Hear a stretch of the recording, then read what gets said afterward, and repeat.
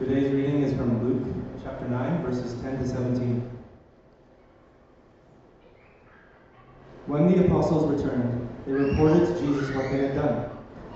Then he took them with him, and they withdrew by themselves to the town called Bethsaida. But the crowds learned about it and followed him. He welcomed them and spoke to them about the kingdom of God and healed those who needed healing. Late in the afternoon, the 12 came to him and said, "Send the crowd away so they can go to the surrounding villages and countryside and find food and lodging, because we are in a remote place here." He replied, "You give them something to eat." They answered, "We have only 5 loaves of bread and 2 fish, unless we go and buy food for all this crowd." About 5,000 men were there. But he said to his disciples, "Have them sit down in groups of about 50 each." The disciples did so, and everyone sat down.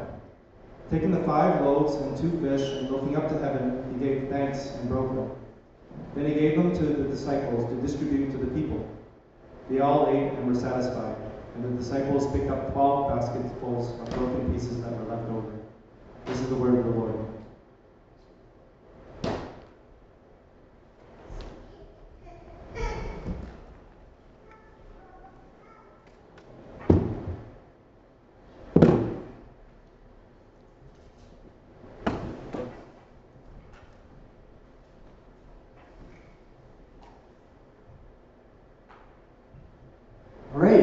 Good morning. It's good to see so many of you come on out to our first full in-person service. It is a little bit different behind the screen. I was joking with Duncan. I feel like, I don't know, the president of the cohort.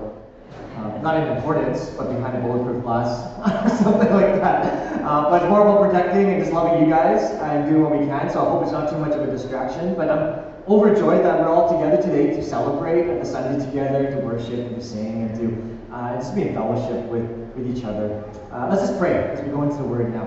Father, we thank you, God, for all those that are here, Lord, that be able to make it in this morning, gathered here at your house. And we've all had different weeks. So, Lord, at this moment, may you just calm our hearts. May you speak to us, God. May your words be illuminated to us this morning. And may words of truth come from my mouth. And may everyone here, God, just hear words of truth that come from you.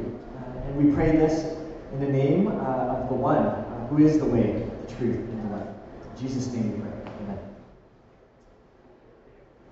Anyone here know what a Roomba is?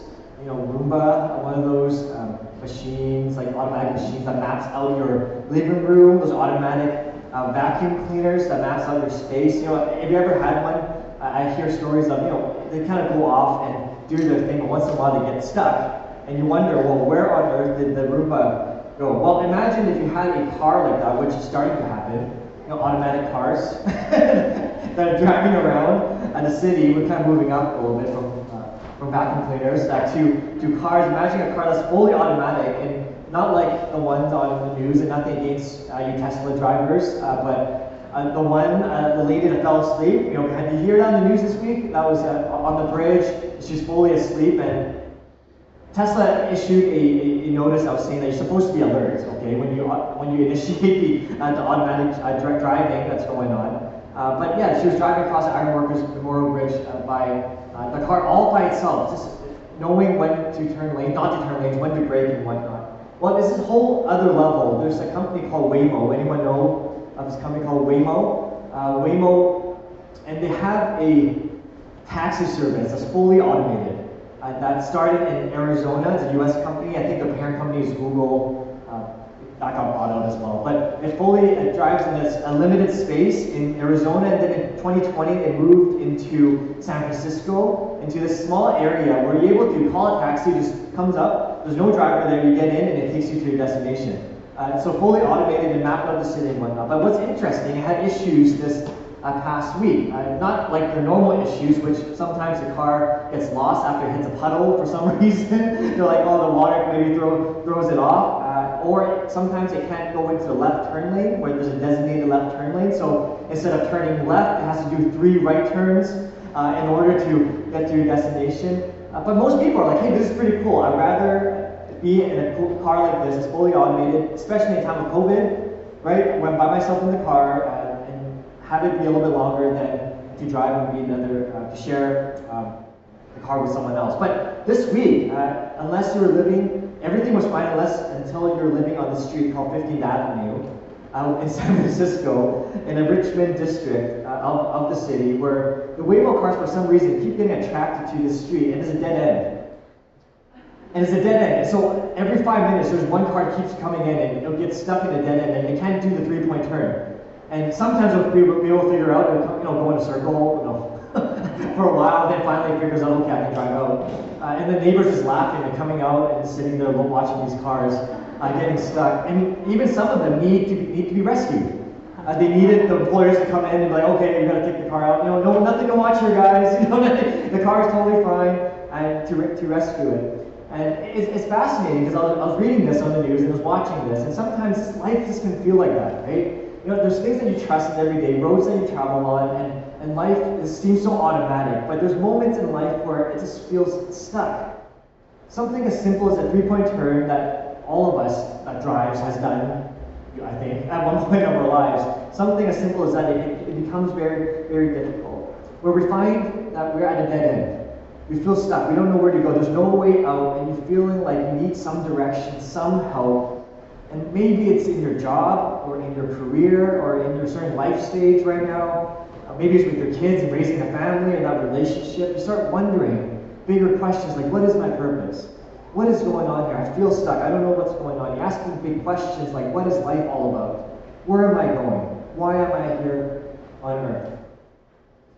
We're in a series called Meals with Jesus, where we're looking into passages that Jesus has, as the title says, meals with people. He sits with a lot of people eating meals and hanging out and having conversations.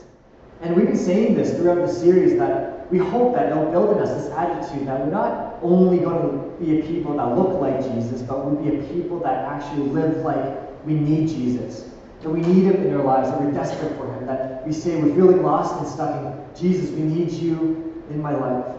And today we're going to look into perhaps one of the most famous passages of miracles in the Scriptures. It's recorded in all 4 Gospels. It's the feeding of the 5,000. And we're going to see that even in the problems, God provides. Even in the problems of our lives, even when we're feeling stuck, even when you don't see a way out, God can provide. It's in moments where we feel like we're at that dead end with nowhere out, where our resources perhaps are low and our responsibilities are great. That it's in these moments that we're to remember that God, He has already solved the problem beforehand. He already knows the way. He already knows what's best. And we can see problems as problems, or we can see these problems as potential of God's working, God making a way. Verse 10. When the apostles returned, they reported to Jesus what they had done. Then He took them with them, and they withdrew by themselves to a town called Bethsaida. This is a town where it was Peter and Andrew and Philip, their hometown. And it's also a fishing village that's close to the Sea of Galilee. And what's interesting about this name is that it's translated as the house of the hunt. The house of the hunt, or house of fishing, where people come here to hunt, to fish, to look for a living, to look for life, to look for a way to progress in life. It's in this place that they find this desolation. But the crowds, they learned about it and followed Him. So they followed this Jesus who was making His way through. And Jesus, He welcomed them and spoke to them about the kingdom of God and healed those who needed healing. So paint the picture a little bit here. The disciples, they were tired from ministry. It took some time to go away and to retreat. And there's a saying that goes that if you don't take time to be apart, you're going to fall apart. So the disciples took this to heart, and they're going to go get some rest with Jesus, to go to pray and to spend some time in fellowship. But as they're going to get some rest, they're interrupted. Another ministry opportunity comes up. But unlike the disciples, Jesus is not bothered by the disruptions. He's not bothered by it because in this moment He saw the people around. He's on His way elsewhere, but Jesus demonstrates for us what it means to live an unhurried life. He embraces the interruption. And though this isn't a sermon on rest and what it means to rest, because rest is important for anyone that needs it, and I'm definitely one of them. What Jesus is teaching here is important. Maybe it's because when the disciples are at their dead ends of their exhaustion, they're feeling like they have nothing else to give, that another opportunity comes out, that Jesus uses this moment to teach them that they cannot even depend on their own strength. When they have nothing else that's left, Jesus decides to do a miracle here. And he starts off here by teaching about the kingdom of God to the people there. And what is the kingdom of God? Why does he teach on the kingdom of God first?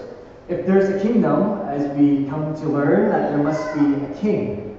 So we see here that Jesus is saying in this kingdom that Jesus is the king over all, that God is coming and his reign is coming onto this earth, that God is creator and that he is holy, and that the Holy Spirit is present in all corners of the universe, and nowhere in the world is unknown to him.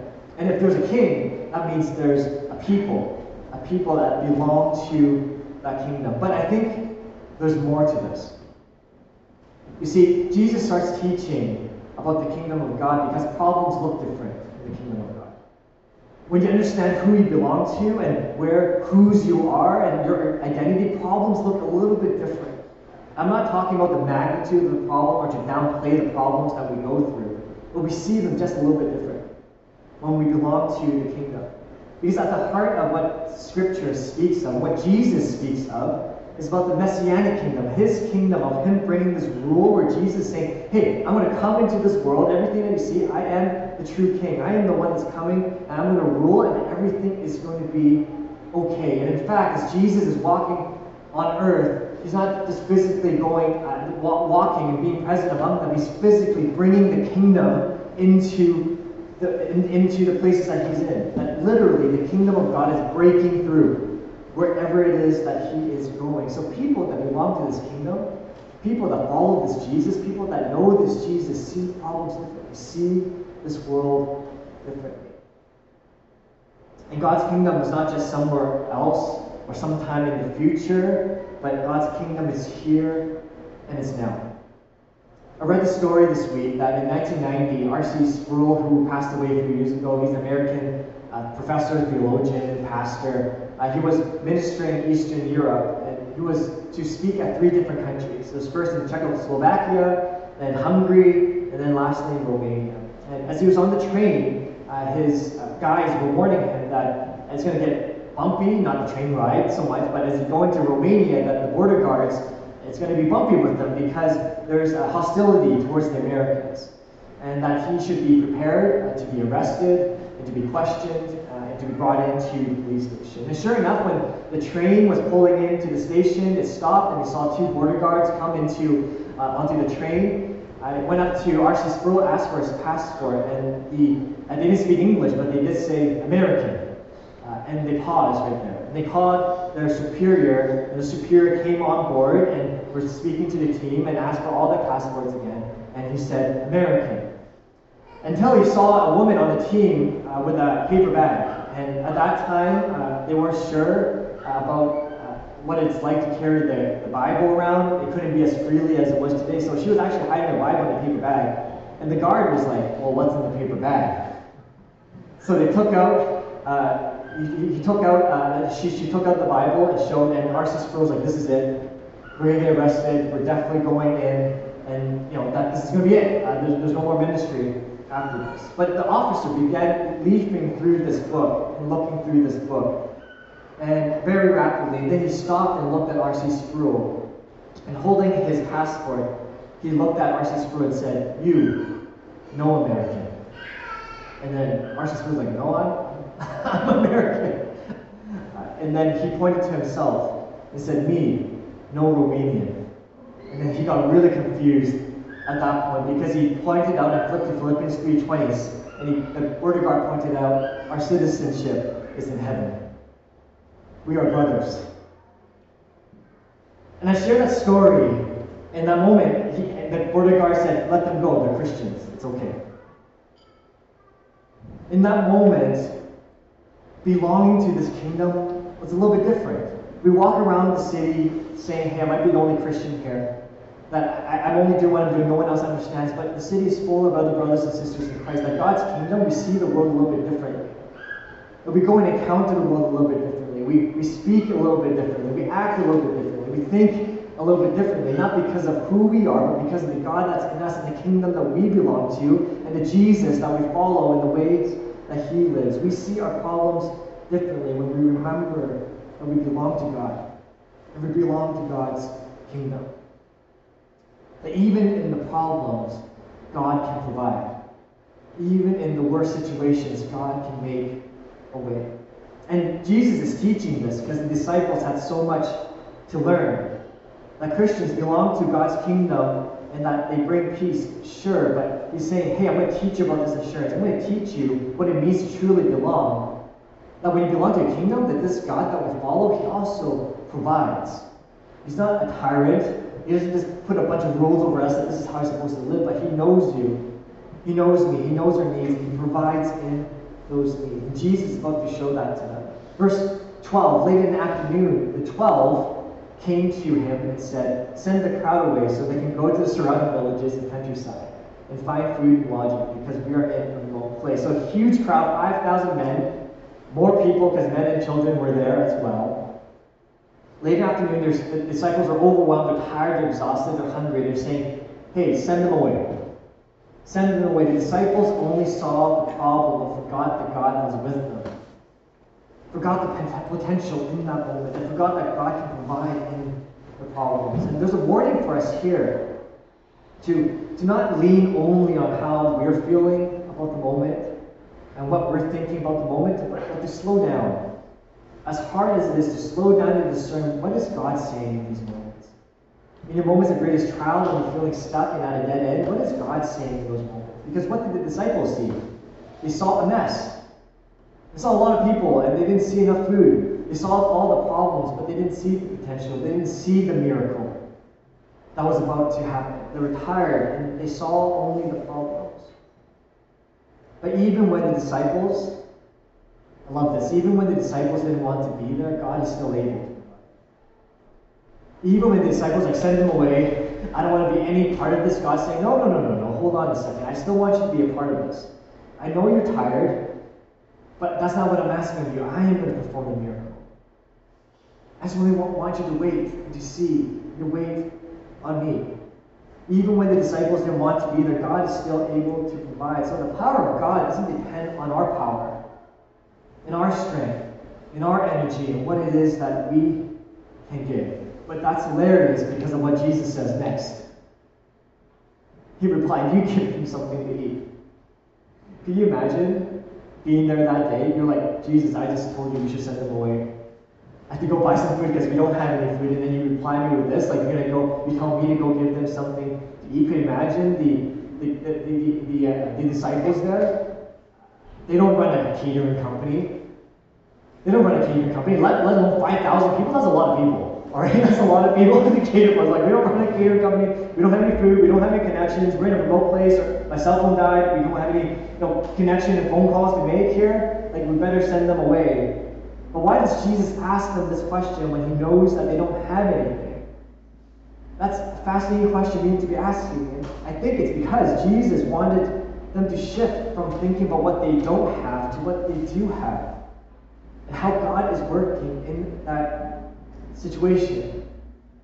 They answered, we only have 5 loaves of bread and 2 fish, unless we go and buy food for all this crowd, about 5,000 men. But He said to His disciples, have them sit down in groups of about 50 each. The disciples did so, and everyone sat down. Where did the 5 loaves and the 2 fish come from? John's account says that it came from a little boy's lunch, as we commonly know the story. That little boy was carrying his food, and I guess the disciples, I don't know how they did it. They went up and said, hey, give me the food.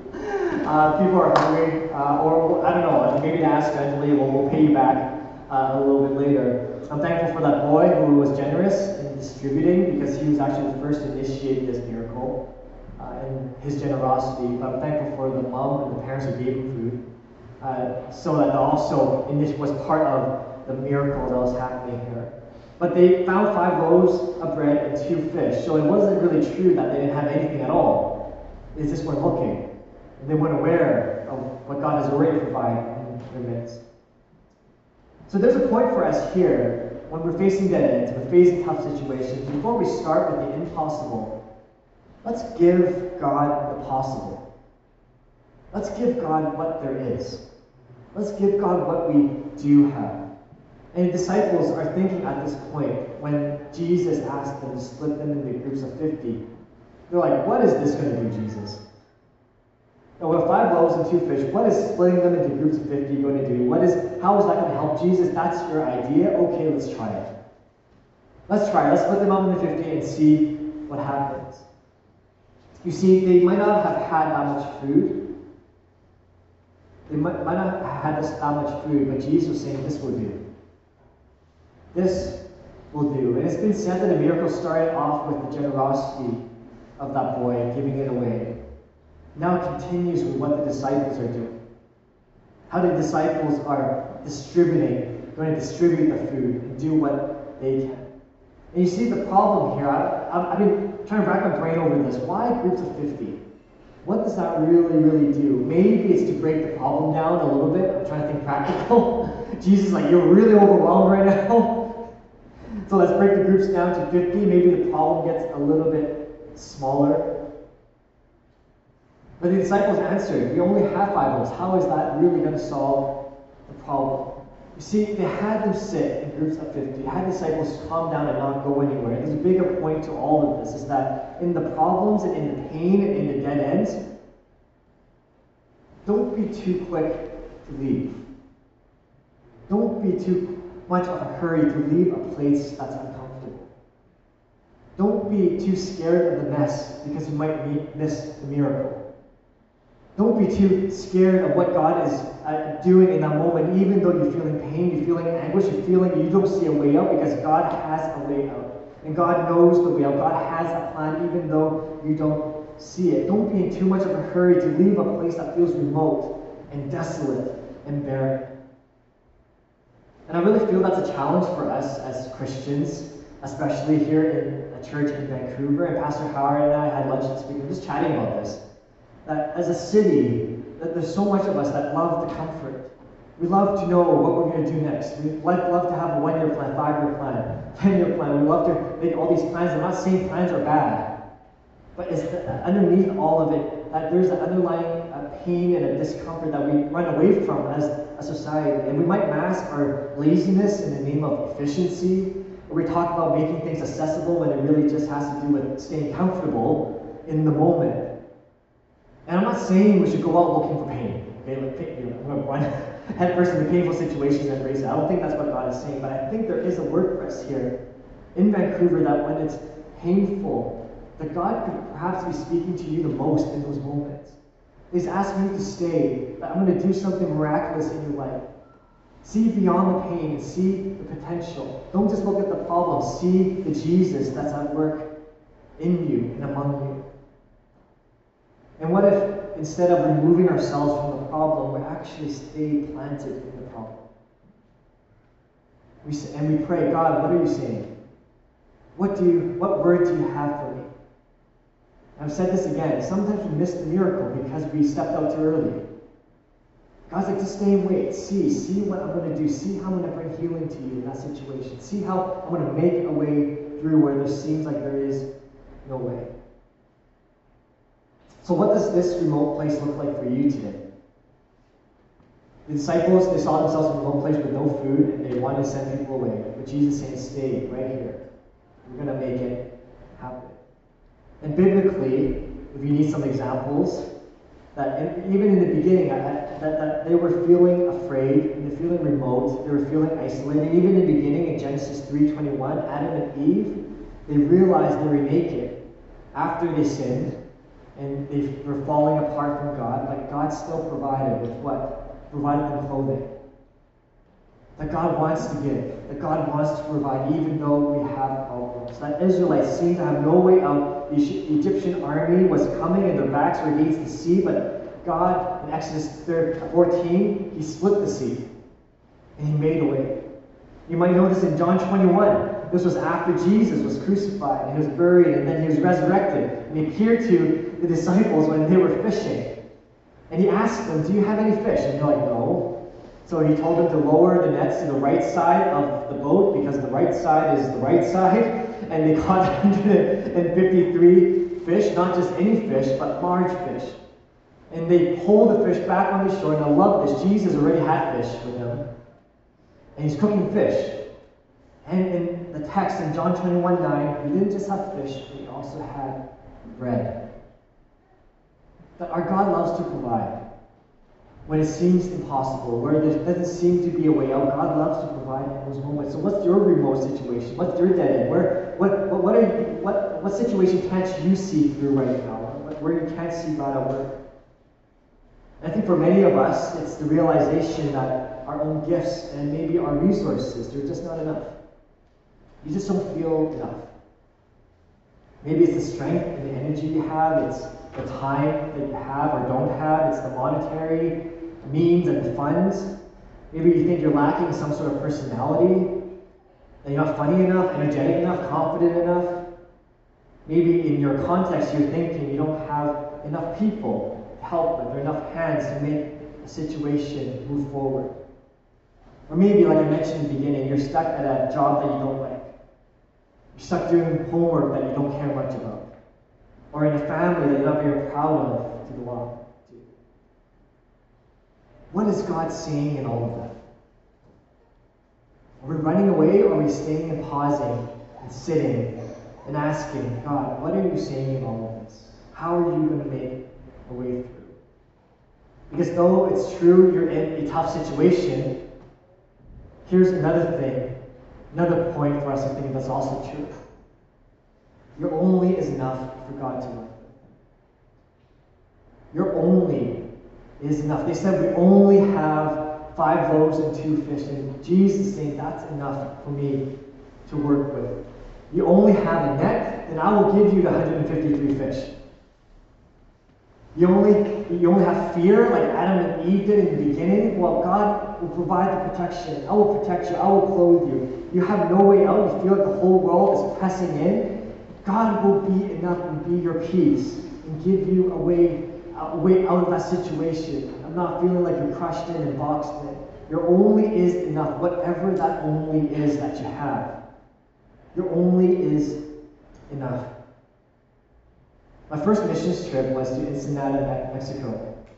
This was back in 2002, 2003, I think it was 2002, where I went on this missions trip. I was a teen back then, and I was starting to go to church, learn what this Jesus thing is all about. And I was on this missions trip with 2 van loads of Christians that drove from here all the way down to Mexico, 2,500 kilometers about, down, singing Chris Tomlin, all the way down, and I'm like, these guys are nuts. I was like, I'm stuck in the back of this van, it was 15 passenger vans, all teens, so the smell was interesting. No offense, I'm just saying for myself. And I remember, because I'm like, whose sock is this? I remember picking that. That's a side story, sorry, sidetrack. We drove all the way down, and we listened to the testimony of this woman who lived in the shanty part of the town. Think tin, think cardboard boxes, think garbage bags. And she was sharing her testimony with her kids in front of her house. And I don't remember the full story of what she shared, but what she did share, this one line stuck with me. She said this: I may look like I have nothing, but in Jesus, I have everything. I may look like I have nothing, but in Jesus, I have everything. And I looked at her and I was thinking, what on earth are you talking about?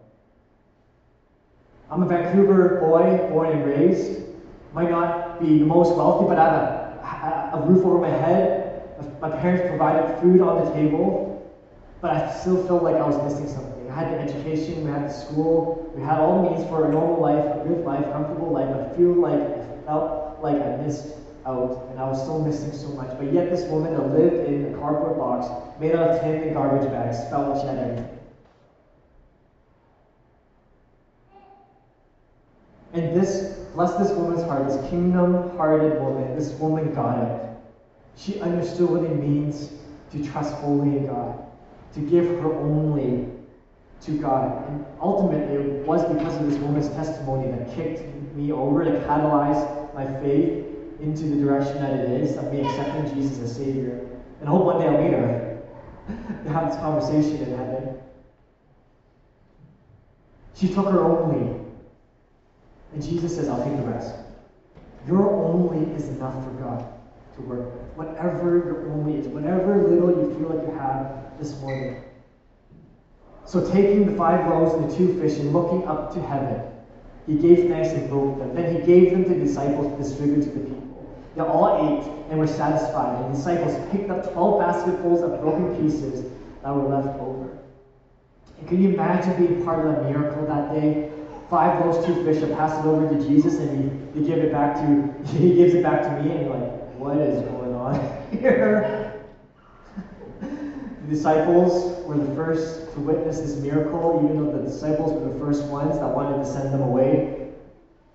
The first ones to be corrected, for like, wow, what's going on? Oh yeah, I knew this was going to happen. The disciples, that's what disciples do. They don't provide, they don't make up new things. Disciples distribute. That's what a disciple of Christ does. They take what Jesus has given them and they give. They pass it on, they distribute it, whatever it is that they have. And some of you need to hear that today, that you're not called to make something new in whatever situation you feel like you're in. You're called to distribute what God has given you. Whatever little you feel like you have, whatever it is, whatever gifts and talents and personality, however much or however little, whatever it is that you have, it's for you to distribute and to share and to use to be a blessing to the world and the people around you. Because the disciples, they received from God, and as freely they received, freely they gave. And freely they gave to the people around you. So, as you do that as well, you may find yourself in times where you have a little bit more patience than you thought you had going into that situation. Or more energy than you thought going into that situation. Or more wisdom than you thought. I definitely have way more of that. When people come to me and say, Pastor Doug, I love that thought. And I'm like, that didn't come from me.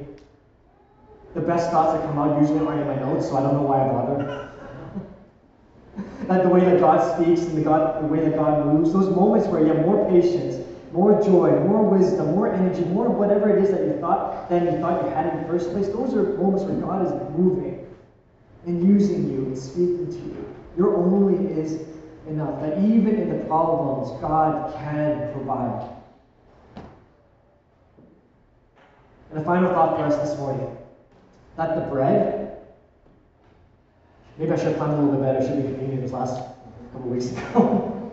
But the bread, it was only good when it was broken.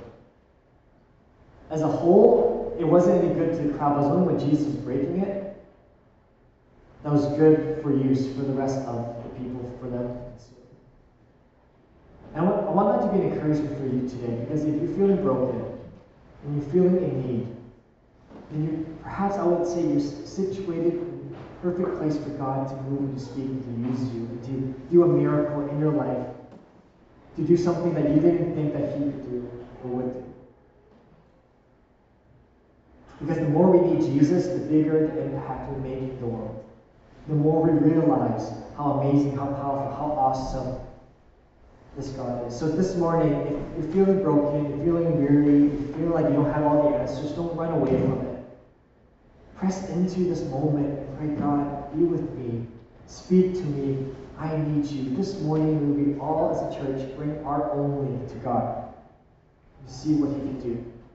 Father, this morning we come to you now in prayer. We thank you, God, for the goodness of your word that speaks every time we open it. God, whatever only it is that we have this morning, whatever problems, whatever tiredness, whatever weariness, whatever situation we have, whatever dead-end situation we feel like we're stuck in, God, will you give us hope? Will you give us joy? Will you give us a way to see through the situation?